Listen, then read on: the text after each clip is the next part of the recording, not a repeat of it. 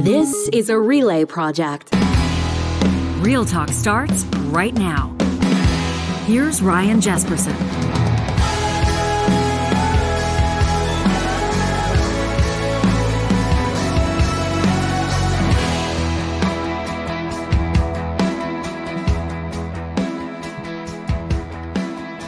Well, a good Tuesday to you. It is September 20th already. Jesperson here with Hicks. We've got a great show in store. And just a few moments from now, we'll talk to David Bolton from Robert Half. Have you heard of Robert Half? They're the world's largest talent recruitment, talent solutions firm, they call themselves. It's International Week of Happiness at Work, and there are some interesting talking points here, including where the labor market's at right now. It's really tight. And a lot of people, of course, as well, coming out of COVID, are talking about burnout. A lot of people are exploring new career avenues, reevaluating their relationships with their employers. And so I think that David's going to have some great insights for us. They did a recent LinkedIn poll, about 500 Canadian professionals. These professionals were asked, like, what about your job brings you joy? How do you prioritize flexible work options or receiving recognition, those types of things? A lot more people want to work from home more permanently. A lot of things have changed. So we thought this was a great time to check in. That's coming up in just a few moments. And then in about 25 minutes from now, we'll continue our conversations with the contenders for the leadership of the United Conservative Party. This is going to be the person who's Alberta's next premier. It's a big deal. And Travis Toews, Alberta's former finance minister, of course, he resigned to run for the leadership. He was finance minister, the one that was able to essentially present a budget that was a confident budget, and it's provided a pretty big surplus. Now, there have been some factors at play, like resource revenues have gone a long way in bumping Alberta's surplus up to $13+ billion this year.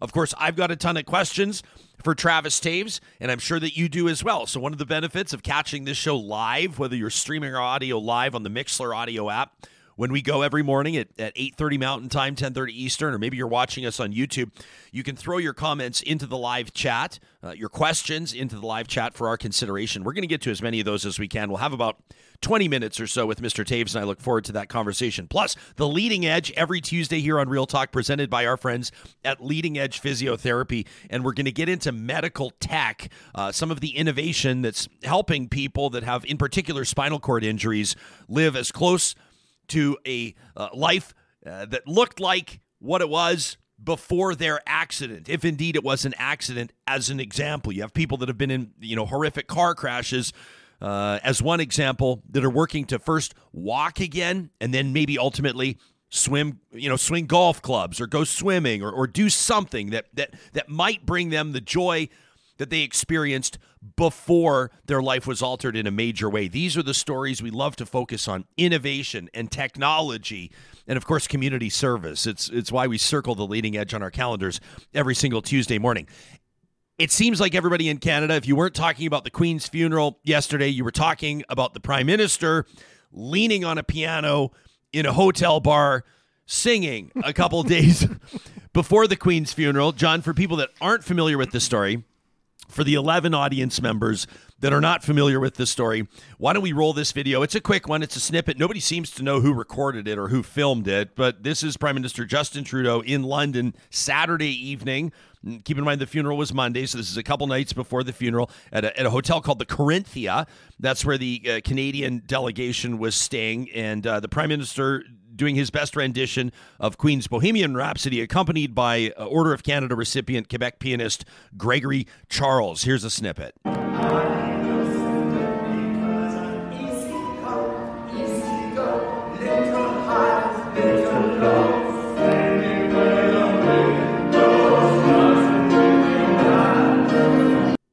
Okay, so there he is. Now, it's been reported around the world. The BBC, as you can see, Britain's definitive source, with maybe it's the Telegraph, maybe there's other, but the BBC, it's the freaking BBC. The headline reading, Justin Trudeau's team defends singing Bohemian Rhapsody before Queen's funeral. They defend him singing Bohemian Rhapsody. What about on CTV News, a Canadian outlet, CTV's Instagram, the comment, Canadian Prime Minister Justin Trudeau is not a poor boy from a poor family. But that didn't stop him from trying to sing. They say trying to sing Queen's banger of a song, Bohemian Rhapsody, in the London hotel Saturday ahead of Queen Elizabeth II's funeral. John, do you have a strong opinion on whether or not it was inappropriate or okay for the Prime Minister to sing a couple of days before the funeral? I don't know. I don't have a strong opinion on it. Does it bother you at all? No. It doesn't bother me at all. Not one bit. No. I've been to funerals or wakes or celebrations of life that have been full-blown parties. Far more excited and rejoicing. Now I know people are going to problem? say, well, don't compare your buddy's funeral or don't compare, your grandfather or your grandmother's funeral to the funeral of, the head of state, the Queen of Canada, the monarch that reigned for a record-setting 70 years. Don't try to compare your uncle's wake to that of the Queen. And you are hardly the Prime Minister of Canada representing a country of millions. And these points are fair. And he's certainly earned consternation from some pretty prominent voices, right, in Canada and beyond. I think of Andrew Coyne, who was just on this show just a short time ago, right? Love Andrew Coyne, Globe and Mail columnist. You see him on Power and Politics. He wrote on his Twitter, embarrassing, doesn't even begin to cover it. He says he's the Prime Minister in a public place on the eve of the Queen's funeral. I mean, technically not. Technically the eve of the eve, but whatever. On the eve of the Queen's funeral, and this is how he behaves? Vivian Bercovici is a former Canadian ambassador to Israel. Said, quote, he is the Canadian Prime Minister representing Canada at a week of mourning for the Queen, our head of state.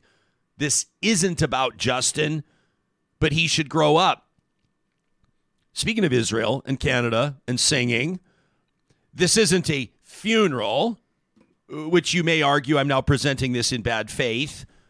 It's just added context. If nothing else, a little bit of entertainment for you presented by your friends at Real Talk on this Tuesday. Not a funeral.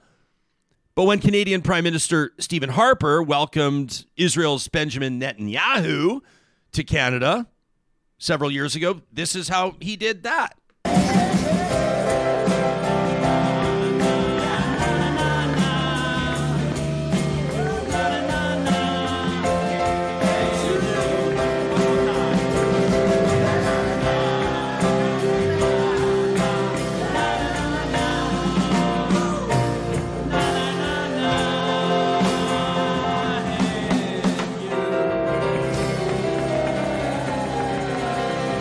All right, so there you go. Harper has left the building. Stephen Harper has left the building. Harper's got chops, man.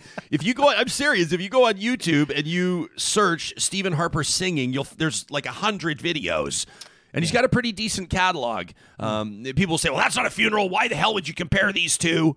I'm just saying. Sometimes it's nice. Look what happened. We're talking about the Prime Minister of Finland a short time ago, and how she was just absolutely raked across the coals for, being caught on video, dancing with her friends, letting her hair down, so to speak. I think it's a good thing. They're just like us, as the magazine headlines often read in Us magazine. They're just like us. Was it inappropriate for Justin Trudeau to be singing in a hotel bar with the Canadian delegation 2 nights before the Queen's funeral?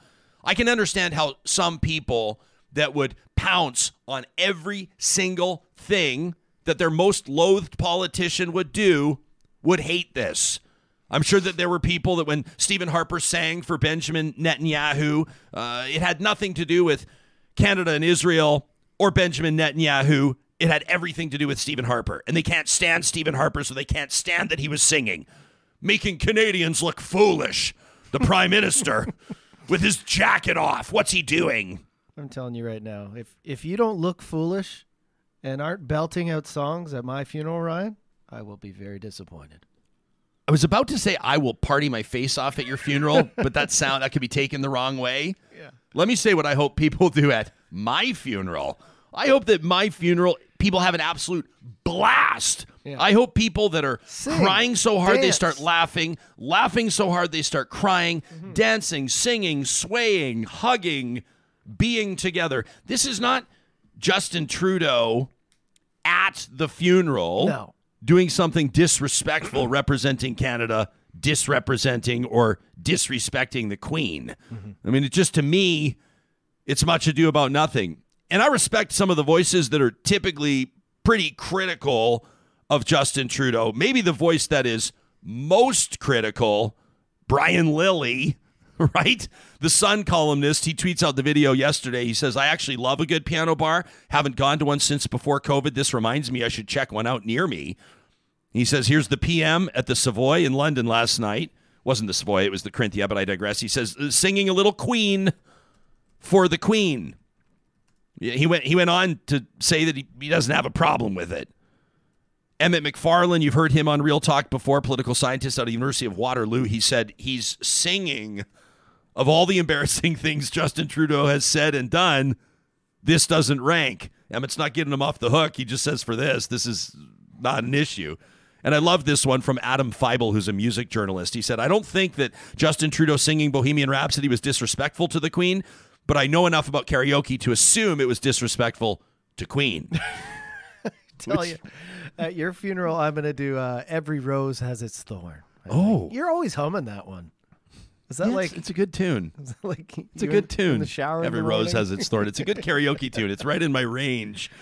Let's talk about international happiness at work in just a second. First of all, these conversations presented by our amazing sponsors like the team at Kubi Energy. They want to remind you, and I am going to hammer this home as best I can. Right now, there is $40,000 sitting on the table waiting for you to take advantage of the new Canada Greener Homes Grant. It's a $40,000 interest-free loan. You can pay it off over 10 years. Kubi has all the details. You talk to them, you get your free quote at kubienergy.ca. I guarantee, I can't guarantee, but unless your house is 12,000 square feet, I guarantee you can get your solar installed for way less than $40,000. I talked to somebody just the other day, hired Kubi to do it, a real talker, told me it was $17,000 all in, and he's got a nice pad. He's got a lot of roof to cover. Okay, he had a lot of electricity he wanted to generate, so that was a nice big system. Of course, every quote is different, but Kubi can do all the paperwork for you, get you set up with that Canada Greener Homes Grant. Why not get solar on your roof and start saving right now with Kubi Energy at kubienergy.ca. Our friends at Apex Automation want to give you a bit of a sense of what they do. You can check them out online at apexautomation.ca, putting out a call to all engineers that are maybe looking for a new career with a company that really values you. Their main expertise is called Industrial Control Systems Engineering and Software Development Solutions. So this means they're working with people in mining. They're working with people in forestry. They're working with people in brewing. They work with a ton of craft brewers to help automate, control, and engineer everything that goes into these vital services. It's fascinating work. It's the type of work that gets you excited to show up every day at apexautomation.ca. Hey, listen, it's not quite last call yet for your opportunity to change your life with a $2.2 million dream home, but we're getting there. We're getting close. The Covenant Foundation Lottery, 30 years of life-changing wins in support of the Misericordia and Grey Nuns hospitals. The grand prize, if you're watching us on YouTube, you're seeing it right now, the interior of this $2+ million dream home. It comes fully furnished. Everything you're seeing in the video, you get to keep when you win the house. Plus, they're giving away cars and trips, cash through the 50/50. Get your tickets today at covenantfoundationlottery.ca. And before we get on to talking about happiness at work, sometimes it's the tools of the trade that'll keep you the happiest. You need a new MacBook Pro, or do you have phone envy? You're looking at those brand new iPhone 14s, Pro, Beyond. They are now available at Westworld Computers, your Apple experts. Plus, they're overstocked on their MacBooks. So now's a better time than ever before to get a deal, upgrade your home or your business tech. Daryl and his team love working with their customers to find the perfect solutions. You shop online at westworld.ca or go see them in person. You can find them in their West End Edmonton store. Well, as mentioned, it's International Week of Happiness at Work. David Bolton's a market director with Robert Half. That's the world's first and largest talent solutions firm. He's an expert on understanding what makes workers happy, what makes them unhappy. Plus, he keeps an eye on general trends across the country. David, welcome to Real Talk. It's your debut this morning. Thanks for making time for us. Good morning, Ron. It's great to be here and to be called an expert before I've even had my coffee in the morning. It's quite the compliment. So thanks for having me. Yeah, there you go. Well, I'm trying to stay on your good side, I guess. Hey, International Week of Happiness at Work. Let me get personal right out of the gates. What makes you happy at work? What are some of the factors that matter to you? Yeah, great question, Ryan. I think for me, I've been very fortunate to be at Robert Half now for coming on 10 years. And similar to what our survey found, it's that interesting, meaningful work. I feel very privileged to know that every day I help people find new jobs. And that's quite a powerful career to be in. I'm fortunate to lead a team of professionals across BC who come into work every day helping people look for new careers and helping companies look for employees to help take their company forward. And that's pretty rewarding as an intrinsic value, just knowing every day that you're helping people's careers move forward. I'll let people know that you specialize. I mean, you do a whole bunch of stuff, but you specialize in tech and finance and accounting, marketing, creative practice groups. How have those evolved with regards to the perspective of the worker, the employees, the teams? What are people looking for when it comes to fulfillment or being challenged that maybe wasn't a factor 2 or 5 or 10 years ago? Yeah, great question. So we recently had a survey that went across a number of Canadian professionals that was asking what makes you happy in your job, what brings you the most joy day to day. And interestingly, the highest response, with 38% of the responders commenting that what made them happy was interesting and meaningful work. So that's people that come to work every single day. They enjoy what they do. They know it adds value. And that was what made them the most happy. I think if we look at what has shifted over the last 2 to 3 years, is my teammates only was the number one choice for 15% of people.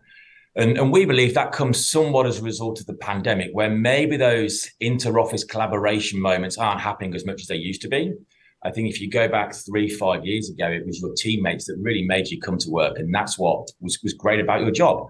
Now, when those interactions are maybe more through different video calls, Teams, Zoom, whatever the case may be, that's not quite the same driver for people. And then we're also seeing people find this balance of work-life balance a bit better. And sometimes that means the socializing with people from work isn't happening as much as it used to, because they're trying to find a way to disconnect maybe after a long day. So those are probably the two biggest shifts we've seen. It's that meaningful work. People have become more altruistic and they're keen to find a job that has value to them, and then probably a little bit less in terms of their teammates being what makes them happy on a day-to-day basis. I feel like as you're describing this, I'm thinking like names of personal friends of mine are popping into my head, and I'm thinking of people that right now have realized that they can do Zoom calls with a collared shirt on top and basketball shorts on the bottom, or they could look after their kids and make their kids lunch between their 2 video conference calls, or they're not spending an hour and a half or 3 hours stuck in traffic commuting. They can stack up meetings back to back to back because they're all over Google Meet or Microsoft Teams or what have you. There are a lot of positives, but there are some negatives too, right? All in, are you able to say whether this is a good or a bad trend, or is it too subjective? It really depends on the individual, the company, and what they do. So the second highest response in this survey was flexible work options, as 34% of people said that's what makes them happy. And I think it's really important to remember that flexible is different for different people. Some people, it just means missing the morning commute. If I don't have to be stuck on the Lionsgate Bridge at 7:30 in the morning, that makes my day better. For other people, it's window work, or for others, it's that comment you made about just being able to make my kids' lunch in between Zoom calls. So flexibility is a huge part of that. Some people want to come into the office. They like being able to separate a bit of their home life from their professional life and be able to come into the office, know you've got that Wi-Fi network that's not going to go down on you. Maybe you haven't got the kids running around distracting you. So it's different for different people. There's absolutely businesses that need people there to do their job. You know, there's certain professions that need to have people in office or in their place of work. There's other places that don't. And I think it's really important that as leaders, we have that conversation with our teams. We speak to people as individuals and find out what works for them and the business, because it's very easy to go back to, well, this is what we always did, when actually the world and everything has moved on so much in the last 2-3 years. It's interesting. I'm taking a look at the results of this Robert Half LinkedIn poll that you and your teammates conducted. You asked, as you've mentioned to our audience, what about your job brings you the most joy? And by a significant margin, 38%, the leading response, like you said, interesting, meaningful work. And that's understandable. Flexible work options, 34%. My teammates, 15%. And then receiving recognition, just 13% of people. Am I being lazy and extrapolating from that? People don't care about being recognized as much as other factors. Is that a new development? Yeah, and again, that's a really interesting point because I think that recognition means different things to different people. Some people will see that and just think we're talking solely about base salary. Other people will think of it as the kudos they receive every day for doing a good job, the pat on the back, the accolade. So I suppose it depends a little bit on how you quantify recognition. Is it raises or is it praises? Both of them are recognition in different formats. But how do you kind of receive that as an individual? And I think it's still on the list, and it's on the list for a reason because it is important. But we've definitely seen a shift at the moment in terms of what people take away from what makes them happy at work. You're talking to people all the time that are looking for better career options, people that are looking for, better ways to feel fulfilled, people that are wanting to connect with a company where they feel like their career can take off. And I'm sure that some people tell you that they do want the interesting, meaningful work. That's their top priority. And then other people probably look you in the eye, David, and say, I want to make as much money as I possibly can. And we're looking right now at inflation that's, between where you're looking at 5 and 8% year over year. It's unsustainable as we see the Bank of Canada trying to slow that down and other external factors. But people are going to start expecting compensation to match those same rates of increase, right? I mean, unless you're collectively bargaining, if you're talking to your employer, some people are going to say, I need a 5 or 6% raise this year, or I haven't had a raise for 3 years. I need a 10% raise. And the employer's going to look them in the eye and say, I can't, the Lay's potato chip commercial. If I give one to you, I've got to give one to everybody. They're not going to be able to pull it off. Can you give us some insight into this? Yeah, it's a real challenge. And I think that what a lot of companies that we're seeing right now are doing is getting away from just raises to recognize people and moving it into ad hoc bonuses. Is it extra vacation days? Is it shorter days before the weekend?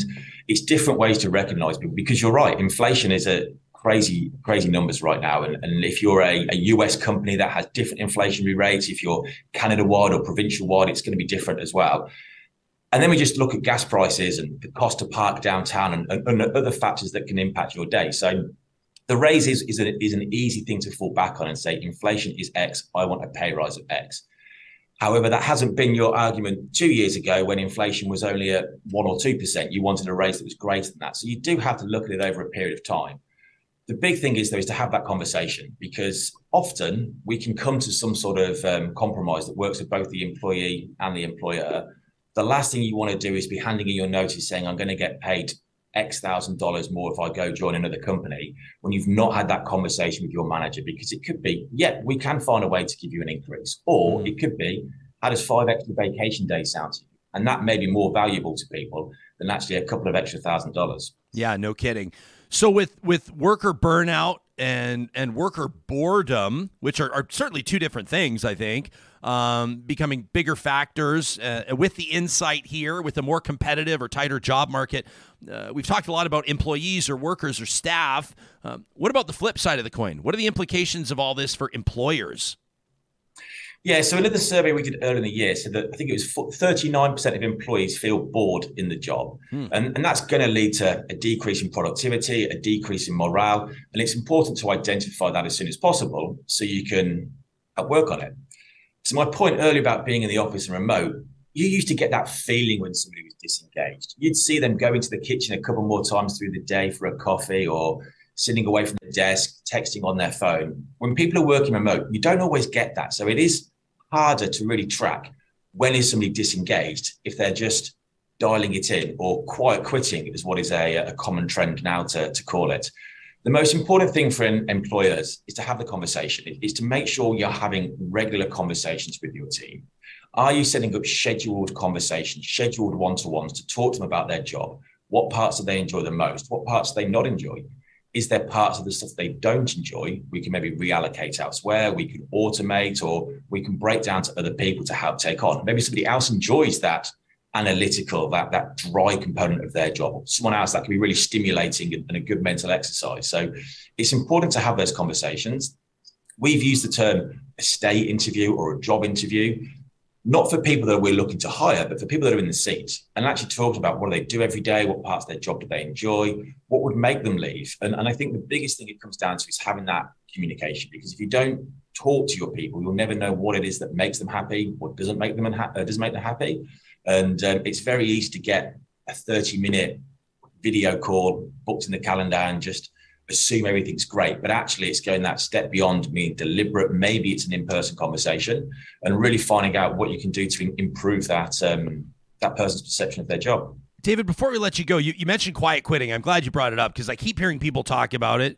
I'm not sure I totally understand what my understanding is, that it's like kind of like a work to rule type mindset where people just like, if your job description is 9 to 5, you make yourself available here. That is the extent to which you make yourself available. You don't go the extra mile for your employer. Is that basically what quiet quitting is? And what's your perception of how this is impacting the labor force or the employment landscape? Yeah, it's a great question, Ryan. And I think it's pretty tough to define what is quiet quitting, because that's how it's kind of started. It's that just doing the bare minimum to survive, coming in at 9, checking out at 5, and just doing my job. And for me, quiet quitting is a little bit more. It's maybe that retail worker who's meant to go and approach customers and ask if they can help, just standing there and not going to approach customers. So it's maybe just dialing back that little bit of interest that you might be putting into your job on a daily basis. It's not just doing the bare minimum, but it's kind of slowly retracting back from that to do the bare minimum. For me, I understand it. I can see why, we talk about what's important to people's lives, and it is their home life, their hobbies, their family, whatever the case may be. So not everybody's required to do above and beyond what their job is. But I find that if people enjoy their job, sometimes they want to just work that little bit harder through the 9 to 5 to achieve more and take on more interesting tasks. So it's a term that is bandied around. I don't think it's necessarily got a clear definition. I think people can use it in a term in a way that suits them. But it's almost glamorizing and putting a cool hashtag onto a trend that, for me, I'm not seeing in the workplace, and most of my clients aren't seeing. But, social media says it's out there, so I have to take that on the chin. All right. Well, you're the expert, like we said. David, I really appreciate your insights on this. You've got our audience talking on the live chat, and I'm anticipating a few emails to the show as well. That's David Bolton, Market Director for Robert Half, the world's largest talent solutions firm. Thanks for making time for us. Thanks. It's great to be here. Yeah, you bet. We appreciate the comments as well. For example, Dwayne says automation is going to play a way bigger role in employment. No kidding, Dwayne, right? Like you hear from Apex on our show all the time. But they're hiring, right? Automation doesn't necessarily mean everybody's getting fired. I asked Adam Perlinick about this. He's the founder of Apex. I don't know. I think he's the president of Apex Automation. I said, when you automate a potash mine or when you automate a brewery, do you still need the people? He goes, oh yeah. He says, of course you need the people, but it just takes workers. It takes human beings out of more dangerous or mundane situations, right? Randy says, as a business owner, I could care less where our employees work as long as the work gets done when it's supposed to get done. Tracy makes a good point, says it's obviously also different for people who provide services versus those who provide a product without a customer service element. Tony's probably right, saying working for government, raises or cash bonuses just aren't happening. A cost of living increase really would help. Others are talking about their work from home scenarios and what their employers have done to keep them happy. Tracy says, as a career coach or a mentor, nice, Tracy, glad you're watching. Tracy says, I tell adults of all ages that you can find meaning in both paid and unpaid work, but most of us need to have something that we care a little bit about. Maybe that's what drives some people's volunteer or community service if they're at a job that maybe doesn't get them thinking all the time or provide that fulfillment. Let us know how this lands with you. It's International Week of Happiness at Work. Interesting talking points there. Travis Toews in just a moment. He wants to be Alberta's next premier. He's already been the finance minister. Wound up looking pretty good with that surplus budget. We're going to ask him about the finances of Alberta, Alberta's future in Canada, and of course, whatever you're punching into our live chat, we'll put in as many questions as we can. Hey, this is perfect timing for me to remind you. I just talked to Mike at Eden Landscaping just the other day. You can check them out online at landscapeedmonton.ca. Of course, we check in with our sponsors. We value them so much. I said, Mike, the summer season's wrapping up. Landscape construction is wrapping up. What do you want me to remind people? He says, well, there were a couple of jobs they had this summer where they could have used more hands. He says, we're looking to hire. He says you can let Real Talkers know if they're looking for work, if they're the types that like to go out there and get some exercise while they're working, you like to be outside. If a career in landscaping would really float your boat, you can contact Mike today at landscapeedmonton.ca. Expect another hiring blitz in the spring as they get ready to bring outdoor spaces to life. You can check out what they do at landscapeedmonton.ca. At Sherwood and St. Albert Dodge, you will find Alberta's best selection of Ram trucks, period. They can find you exactly what you're looking for, whether it's the classic, the limited. My next door neighbor, I was telling you about the Ram Red Edition. It's absolutely beautiful, all blacked out with red accents. Looks stunning. And, of course, I've been telling you about that Longhorn that I've been driving. Perfect trim. Beautiful stuff. Ram is the back-to-back-to-back Motor Trend Truck of the Year for good reason. You can find Sherwood and St. Albert Dodge online. Just look at the sponsors tab on our website, ryanjesperson.com.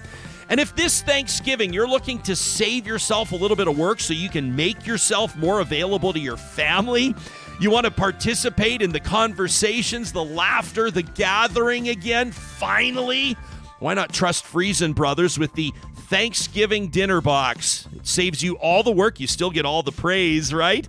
The Thanksgiving dinner box now available to order. You can go to friesen.com, or of course you can check in with any of the 16 locations across the province. It's easy to reheat while the table's being set. It can feed up to 4 people, but you can buy 10 of them if you need 40 people. Roasted turkey, baked potatoes, sour cream chives, bacon bits, roasted root vegetables, gravy, cranberry sauce, their famous sourdough dinner buns. Then you could top it off by adding on Granny's stuffing. I highly recommend it. An Old World French baguette, maybe a ham and bacon cheese ball, and a 4-pack of Bald Mike's beer if you're in the Edmonton or Fort Saskatchewan store. Again, the Thanksgiving dinner box available now at friesen.com. Travis Toews wants to be Alberta's next premier. In 2019, he was elected as the MLA for Grand Prairie Wapiti. He was named to the Ministry of Finance, the president of the Treasury Board, by Premier Jason Kenney, whom he wants to succeed. He's been running a strong campaign in the United Conservative Party's leadership race, and he joins us now live as part of our ongoing conversations with the leadership contenders. Mr. Toews, thanks so much for making yourself available. Good morning to you. Good morning, Ryan. It's good to be here. I want to ask you, when I introduce you, we mentioned you're a proud representative of the riding of Grand Prairie Wapiti. You had a chance a few weeks ago to talk to Grand Prairie's mayor, Jackie Clayton, about that dust-up. You know what happened in Grand Prairie City Hall where the federal finance minister was accosted by a protester. And I asked Mayor Clayton, what does something like this do to your region's reputation? How do you manage a situation like this? People can check out our interview with Mayor Clayton if they want to hear what she had to say. How about you? How did that land with you? That's your backyard. Ryan, it was embarrassing. Look, Chrystia Freeland and I would disagree on a lot of things politically, certainly policy-wise, but it was embarrassing to see the way she was treated in Grand Prairie. And look, the vast majority of folks in the Northwest here in the Grand Prairie region are respectful, are cordial, are great people. And again, this is an aberration. There's no place for this kind of activity. There's no place for this kind of abusive action in politics or in civil discourse. But again, the vast majority of people in the Northwest here, I think, were appalled at, again, that kind of behavior. It's been an interesting leadership race to watch. Just a short time ago, and I commented it here on the show, the perceived frontrunner, and I'll leave it wide open for your comment on this, your analysis on this, the perceived frontrunner, Danielle Smith, just a short time ago, mentioned you by name as Jason Kenney's hand-picked candidate. Now, that could either work in your favor or that could work against you. What's your response to her framing you as that?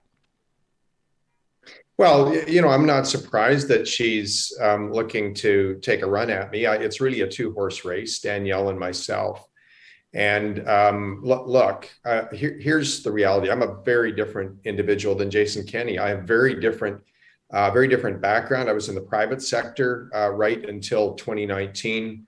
And, while I'm comfortable in downtown Edmonton and Calgary, certainly in an urban corporate setting, my roots are planted deep in rural Alberta. We're very different individuals, and I will bring a very different leadership style, tone, and approach to this province. I believe a leadership approach that's really necessary right now. I believe a leadership style that can unite this conservative movement and Albertans broadly. And so again, not surprised that Danielle's taking a run at me.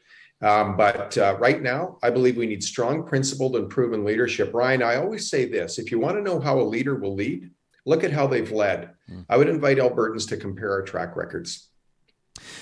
The leadership race, I think, unfortunately, has turned into this debate on Alberta's role within Canada, Alberta's relationship with Ottawa. I mean, a lot of this has been prompted by talking about a proposed Alberta Sovereignty Act. What's your clearly stated position on Alberta's role in Canada, and how do you perceive Alberta's relationship with the federal government right now? What would it look like under your leadership?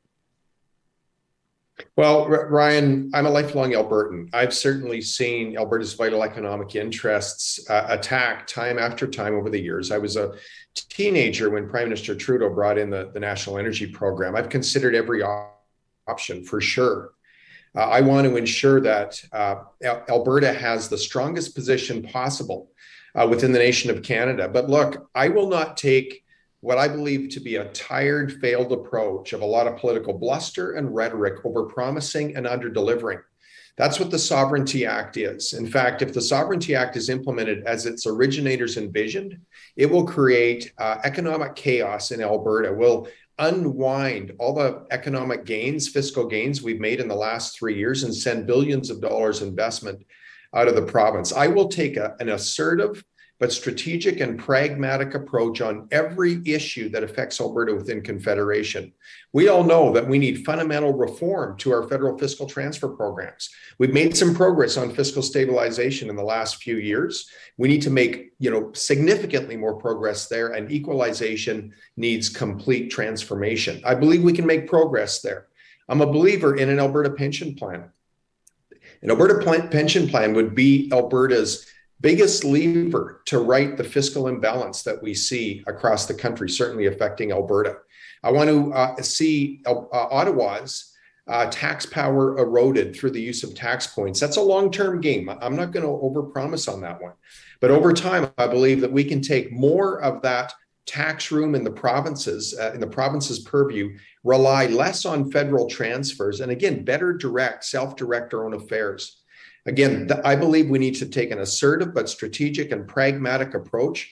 Over-promising and under-delivering, all of this political bluster, it hasn't got us anything over the years. People have been critical of AIMCO's performance. Gosh, I'm going to be honest with you. We call the show Real Talk. I'm going to Real Talk for a second. One of my golfing buddies, he's a good friend of mine, works at AIMCO. And quite frankly, Mr. Toews, he's really pissed off about some of the reporting around AIMCO. He believes that they've been unfairly criticized. He says that they've had some of their best years, but some of the higher profile or more reported stories have planted seeds of doubt with people regarding AIMCO's performances. And of course, this has been woven into discussions around an Alberta pension plan. We've heard very loudly from teachers' representatives that that's not something that they want. They're using words like stolen when they talk about their pension funds going toward a provincial approach as opposed to a national one. What gives you the conviction, or what gives you the sense that it's the right move and it's what Albertans want? I mean, we're talking about their pensions. It doesn't get much more personal than that. Yeah, absolutely, Ryan. I know how sensitive pensions are with Albertans, and rightly so. Firstly, with the teacher's pension, look, we moved the investment function to AIMCO, just simply the investment function. AIMCO has delivered very strong results here over the last couple of years. Again, they ran into a bit of a rough patch in early 2020. There was a strategy that was really a failed strategy. Since then, we've replaced the vast majority of the board. There's a new CEO hired. They've taken a much more principled approach to risk management, made a number of changes to internal risk management policy, and again, have delivered very strong results. Look, when it comes to the Alberta pension plan, I've seen the numbers, Ryan. I know for a fact that an Alberta pension plan would leave Alberta with the strongest pension plan of any jurisdiction in North America. it would really position Alberta for competitiveness in the future. It would result in better benefits, stronger benefits, or perhaps even a refund on premiums for our seniors today. It would be very, very significant. And look, I would work with Albertans to demonstrate the value proposition of an Alberta pension plan. I believe the numbers would be compelling. You were one of those that was photographed through a telephoto lens on the so-called Sky Palace balcony through the course of COVID, and obviously it earned the Premier great criticism from including members of his legislative assembly, right? Your fellow MLAs. How damaging was that to the Conservative brand, and what did it do to the internal party politics? Can you shine some light on that? Well, Ryan, we never stopped working through COVID. We were continuing with the people's business right through that time. That was really a working dinner. In fact, I drove from Grand Prairie that day to attend a meeting, and we found out we were going to have a meeting over a dinner. And we believed we were following the rules. We were outside, we were spread out, we believed far enough apart to accommodate all of the public health measures at the time. And we knew we were in full view of an apartment building right overhead. We weren't slinking around at all. It was a business meeting. And, when the picture came out, and in fact, the very next day, we asked our staff to measure our seats, our placement of our seats. And it turned out I was about 4 inches too close to the Premier's chief of staff. And look, I also recognize it was just a bad look at the time. Yeah. I rose in the legislature the next day, Ryan, and I apologized to Albertans. Again, we didn't follow the public health measures by the letter of the law. We were a few inches too close at that dinner. And I think optically it was just a tough look. And, I rose in the legislature and apologized. That I believe is what politicians and leaders have to do when they make an error. It was, and I'm curious for your insights on this when you look at what drove a stake into the party, and I don't know if that's irreparable damage or not, but I think of that letter. I think it was 17 MLAs signed it. I remember Angela Pitt signed it out of Airdrie. She was one of them, and it was about COVID measures, right? They were implying that they believed that the Premier, on the advice of Dr. Dina Hinshaw, that the health minister at the time were imposing unfair restrictions. They didn't believe that it was being managed properly. Now, obviously, there are other factors that can create division within a united Conservative Party. I mean, history shows that. What would be your plan as leader or as Premier to keep this party together, most especially heading into election season next year? Ryan, great question. Unity within our Conservative movement, I believe, is the most critical issue that we're facing. And I've given this a lot of thought. Look, as I've traveled around the province this summer, and I've been around a number of times, met with so many great Albertans, I believe that unity is very, very attainable. But it will take leadership to unite this party and movement. Number one, I talk to far too many Albertans who feel they've not had a voice these last couple of years. Maybe they've felt that their MLA hasn't had a voice around the table, around the caucus table. I talk about a different leadership style and approach, and my leadership style has been informed from previous leadership responsibilities I've had, whether it's been leading our own business teams and our businesses, certainly during my time as president of Treasury Board, leading a Treasury Board through some very challenging fiscal decisions that would affect Albertans. But Ryan, I especially draw on my experience when I was president of the Canadian Cattlemen's Association, following our discovery of BSE. And those were years of real loss, emotion, and division in the industry, not dissimilar to what we see today broadly in Alberta. I found that it was critically important that everybody around the table had a voice. That was fundamental to unity. And Ryan, it was also fundamental to ultimately arriving at the best decisions. I commit to leading in that manner. I commit to ensuring that every MLA has an ability to bring the views of their constituents to that caucus table, advocate those views, pound the table for those views. It's their fiduciary duty to bring the views of their constituents forward. Not only will divergent views be tolerated, they'll be welcomed because that's the place for them. Again, if MLAs believe they've not been heard or had a chance to really bring their views to the table, aberrant behavior occurs. And I think to some degree, that's what's happened. It's fundamental that MLAs have a chance to bring the views of their constituents forward. I'll ensure that happens. It's a nice position to be in as finance minister when you've got a surplus budget, right? And I know that even through tough economic times, you were looking at a surplus of about $550 million, and people went, hey, I mean, it's in the black, right? And then all of a sudden, some things happen, most especially with resource revenues, and all of a sudden you're looking at $13 billion, which is roughly representative of about 25% of the entire budget. You've got a significant surplus, and now Albertans want to know, well, what do you plan to do with it? We've heard the plan from the present finance minister, the one who replaced you. Of course, you resigned to seek the leadership. They're talking about topping up the Heritage Savings Trust Fund. They're talking about paying down some of Alberta's shorter-term debt. It's been described by some people, including me, as a prudent solution. But even when I uttered that phrase, I heard from people, anti-poverty advocates, people that are concerned about a reported doubling in the rate of the unhoused population in Alberta's major cities and other communities. People are talking about AISH and how it's been de-indexed, talking about strains on the healthcare and the education system. We need more nurses. We need more teachers and TAs and EAs. You know what's up with all that. So how would you approach those strains on the so-called social supports for Alberta as premier, as leader of this party? Yeah, no, that's good. When I was finance minister, I was clear in terms of how we needed to continue to manage with real fiscal discipline going forward. Again, any earnings surplus up to the earnings of the Heritage Savings Trust Fund would categorically be reinvested in the Heritage Savings Trust Fund. That will ensure that fund can continue to grow, and it will grow materially if we follow that policy. Surplus in excess of that needs to be set aside so that we can pay down debt as it matures. Most of our debt, and we have a lot of it, accumulated over the last 12 years.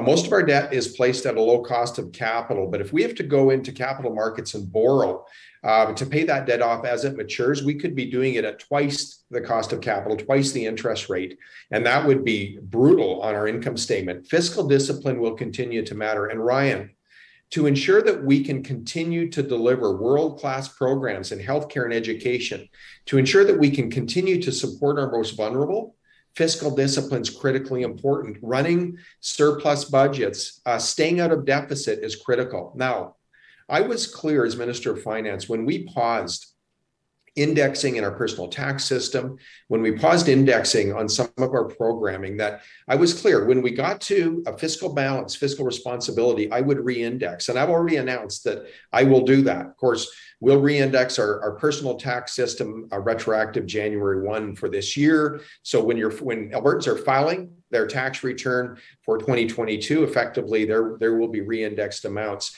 And in terms of any of the programs, including AISH, that were paused, I will re-index those effective January 1st of 2023. And by re-indexing them at that date, the way that timing works for indexing, we'll ensure that we capture this inflationary period so that our most vulnerable are not left behind. Look, the other thing, Ryan, I should mention, Alberta has we support our most vulnerable, whether it's our severely handicapped or our seniors. We support them at much higher levels than other provinces. We've maintained that higher level of support. Alberta will continue to have the highest level of support for our seniors and for our most vulnerable. That's important to Albertans. That's important to me.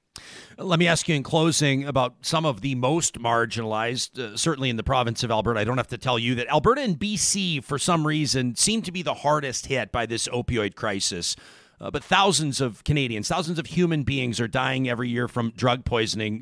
The Kenney government, of which you were senior cabinet minister, has been heavily criticized by experts in harm reduction for its approach to shutting down or defunding supervised consumption services. How would you manage, fund, oversee, perceive, and address the opioid crisis in Alberta? Ryan, I won't dispute there's certainly a place for harm reduction policy, and I recognize the benefit of that type of policy. But my focus would be to continue on the track that we've started, and that's to really focus on creating treatment spaces to assist those Albertans that are caught in the cycle of addiction, to assist them out of that cycle. We cannot leave Albertans in that incredibly despairing cycle. We have to offer them a way out. We committed as a government to create 4,000 treatment spaces. We've done that. Now the goal is 8,000 treatment spaces. We're building additional treatment facilities right across the province. I believe that is the right approach to assist Albertans out of that cycle of addiction. Look, it's been a tough couple of years. It's been a tough couple of years in terms of loss. So many Albertans have struggled during this time, and in some cases, that's been manifested in increasing addictions challenges. We need to provide hope for those Albertans by offering them a hand out of the cycle of addictions. That would be my approach. But let me just ask you as a follow-up question.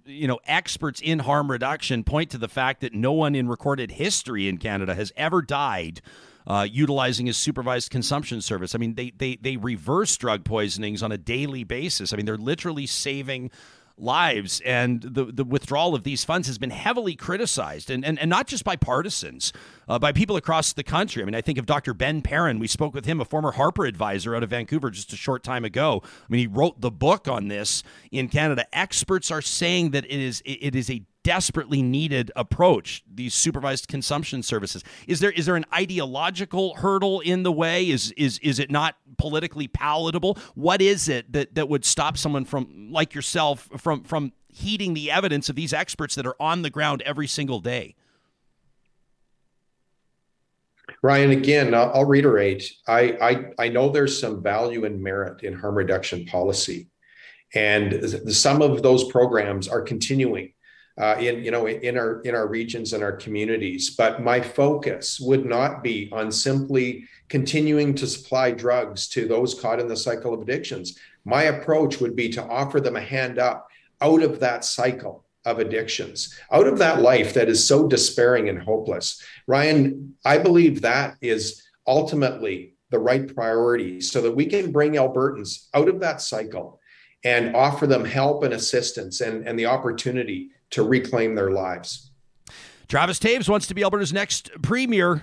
Thanks so much for making yourself available here on Real Talk. We appreciate it. It's my pleasure, Ryan. Thanks for having me. You bet. If this is your first time catching the show, if you tuned in to hear Mr. Toews, we endeavor to have meaningful conversations on issues that matter to people across the prairies and to people across this country, and we welcome your feedback to talk@ryanjesperson.com. You can also use our hashtag, RealTalkRJ. We thanks to everybody that subscribes to our podcast, that subscribes to our YouTube channel, and of course that shares this content with somebody that you think may want to hear what Travis Toews just had to say. We've also spoken with Danielle Smith. We've spoken with Leela here. We've spoken with Rebecca Schultz. We've spoken with Rajan Sani.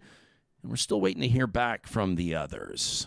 You can let us know your thoughts on this race, whether or not you intend to vote on this, whether or not you already have. Of course, we'll know by the first week of October who Alberta's next premier will be. That conversation presented in part by our friends at Park Power. We talk about cost of living. They understand that people right now, every single month with household expenses, are oftentimes trying to find a way to make it work, because these costs have increased more than they ever anticipated. Park Power is here for you with a number of different options. It's simple. Step number one, go to parkpower.ca. Compare rates on electricity, natural gas, and internet. What are you paying right now? What would you be paying with them? Variable rate, fixed rate, your choice, right? Number two, when you bring your business over, make sure you use the promo code 2022-REALTALK. It saves you $70 off your first electricity bill. $70 just knocked off with that promo code. And of course, don't forget as well that Park Power gives 10% of its proceeds back to nonprofits in their communities where they live and work. How great is that? You get to choose which charity you want to support with your business when you go to parkpower.ca. Our friends at Local Environmental Services are operating in Alberta and Saskatchewan, have been doing so for more than 25 years, still family owned. Some people say it's only garbage, but not to them. They believe communities deserve better service, better prices, more support for local causes. You can view their services by checking out their website, localenvironmental.ca. That's also where you can request a quote. And don't forget, Local, presenting Trash Talk every Friday here on the show. You can send your rant, send your gripes, vent a little bit by way of an email to us, and we'll get into those on Friday morning. It's a good way to wrap up the week every week, I feel. We blow off a little steam, Johnny.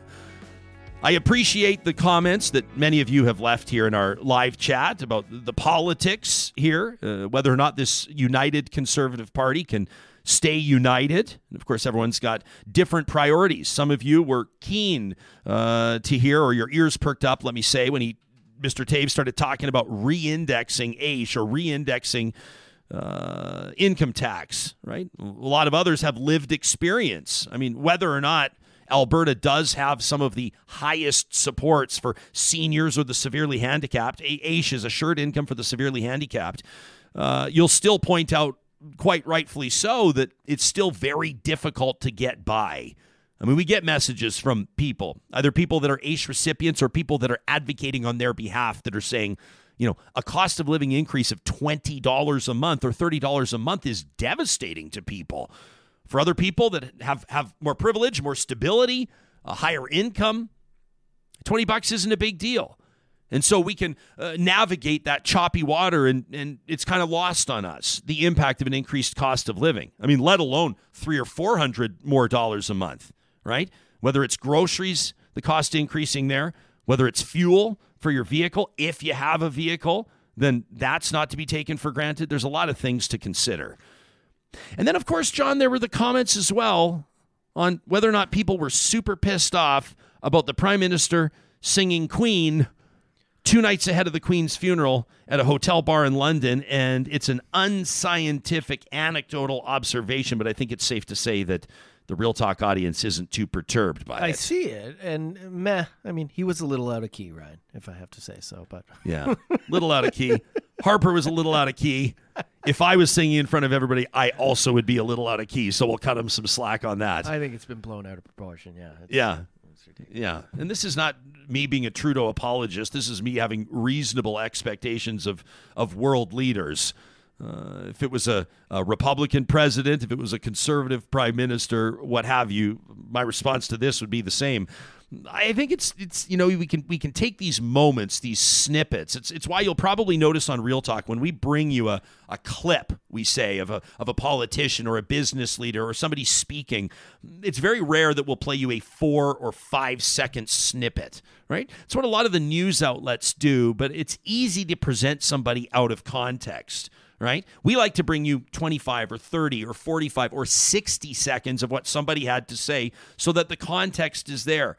And I feel like this video of the Prime Minister, it was like kind of a gotcha type video, right? Mm-hmm. Where you've got somebody for 10 seconds. We don't know if Justin Trudeau was crying in his hotel room for 3 hours ahead of that. We don't know what he did, what his statement was, what he said to King Charles III or to the royal family when he met with them in person. We don't know, right? Sometimes people deal with grief or sadness in different ways, including exercise or singing or painting or quiet walks in the park, what have you. And who are we to say what somebody else is doing is wrong? I recognize that he's the Prime Minister of Canada. I recognize he's representing the nation. Maybe you would have picked a different song. Bohemian Rhapsody is a tough one to sing. I think Kenny's dance moves were worse.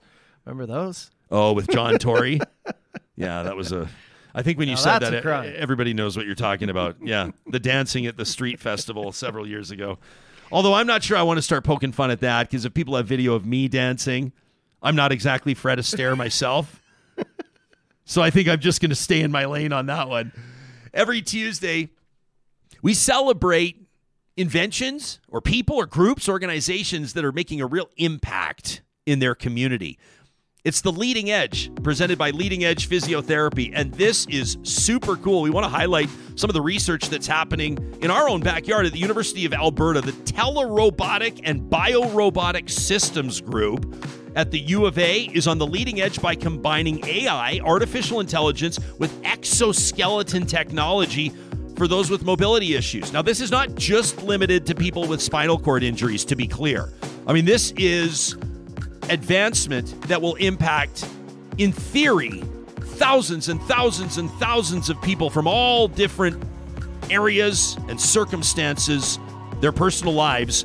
The director of this group is Matti Tavakoli, an engineer, computer engineering professor and electrical engineering professor as well, leading a group of students and researchers. How cool to be a student working on something like this. It's going to change people's lives. Their research hopes to build on the technology that already exists, for current exoskeleton machines by personalizing the software to set individual walking patterns and to ease transitions with different positions and speeds according to who's using it, right? Your age, your gait, your height, your reality is going to be different than somebody else's. An exoskeleton, of course, a device that acts as a limb or an extension of the body to help people move and balance so they can participate in activities that may have previously been impossible. An undergraduate researcher by the name of Eddie Guo says we want the exoskeleton to learn from the person so that all the energy that the person imparts on the exoskeleton will be recorded and update the algorithm in real time. How cool is that? This technology has even been utilized by one of the survivors of the Humboldt Broncos bus crash, who's able to hit golf balls again now. How's that for remarkable? The work at the Telerobotic and Biorobotic Systems Group at the University of Alberta is bringing opportunity back to people that otherwise would not have these experiences, and that's why this is in this week's edition of The Leading Edge, presented by our friends at Leading Edge Physiotherapy. Life shouldn't hurt. I love seeing comments for The Leading Edge every single Tuesday when we bring you this, and we get excited about it when we know we get to feature something that's really transformational. But to see people, Brenda says, this is too cool. Dr. Bradley Martin, this is just amazing. Dwayne says it's like a miracle. And we want to talk, we led off our show today talking to somebody about happiness at work and career fulfillment. Sure. Can you imagine the fulfillment that you would glean as an individual that was working on machine learning and AI and electrical engineering that was going to give someone that had sustained a spinal cord injury, or maybe somebody that was born with mobility issues that's never been able to experience life outside of, for example, a wheelchair, to give them a whole new opportunity? Can you imagine the fulfillment that would come with? I know. I'm just sitting over here pushing buttons. But even yesterday on Positive Reflections, that woman's amazing just idea she had from the smell. She had a superpower. Yeah. Has a medical superpower. If you missed it, Positive Reflections yesterday, presented by Kubi Energy. Up on YouTube. Yeah, up on YouTube. You can check it out. This gal, I think her name was Joy, out of the UK. Joy Milne, if I remember correctly. She smelled Alzheimer's on her husband. She didn't know. It took him about a decade to figure it out. She said that she was originally attracted to his manly musk. She said, but the musk started to change over time. She sounds like someone who already had like a heightened sense of smell, right? Yeah. Because then when she went to the meetings with other people with Alzheimer's, she said when she walked in the room, overpowering, right? Yeah. She recognized that same smell. And her husband, a doctor, the one who's living with Alzheimer's, diagnosed in his 40s, by the way, and she was a retired nurse. And so I think that they probably also had some heightened awareness of some of the things to look out for. And she put two and two together, the increased smell and some of his behavioral changes, and just amazing stuff. These are the stories we love on Real Talk. We don't want this to be a show. It will not be a show that's always politics or that's always natural disasters. Yes, we're working on coverage and we're paying attention to what's happening in Puerto Rico right now, as an example, and the Dominican Republic and Turks and Caicos. Just leveled by hurricane, right? We're paying attention to what's happening in Pakistan. We know that there's, Ukraine, geez. There's stuff happening all around the world. The province of Saskatchewan, James Smith Cree Nation. We need to talk about this stuff, but we also want your buckets to be filled. We want you to be encouraged and challenged. We're excited about tomorrow's show. We're going to be working on that through the day today. You can always, of course, fuel our editorial exercise and have a say on who appears on this show by getting in touch with us to talk at ryanjesperson.com. Also wanted to let you know that coming up a little bit later on in the week, Ann Castleman, a science journalist, is going to be anchoring our Real Talk Roundtable on Friday. Ann's got a great new piece out in The Walrus examining how the UK is winning the race against climate change. What's Britain doing right that we could do as well? Ann's done a deep dive. You can read her piece ahead of time. You'll find the link by following us on Twitter at RealTalkRJ. We're on Instagram and TikTok as well. We'll see you tomorrow.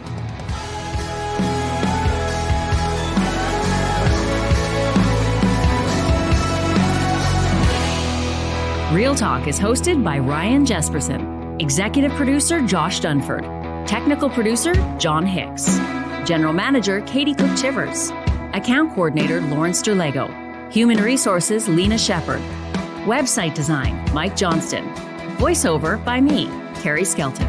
Real Talk's editorial board is Supriya Dwivedi, Ahmed Ali, Brandy Morin, Ann Castleman, Corey Hogan, Harman Kandola, Catherine O'Neill, and Chris Henderson. Member Emerita, Julie Rohr. Real Talk is recorded in Edmonton, Alberta on Treaty 6 territory, the traditional and ancestral territory of the Cree, Dene, Blackfoot, Saulteaux, and Nakota Sioux, home to the Métis settlements and the Métis Nation of Alberta. Real Talk is a relay project. For more, check out ryanjesperson.com.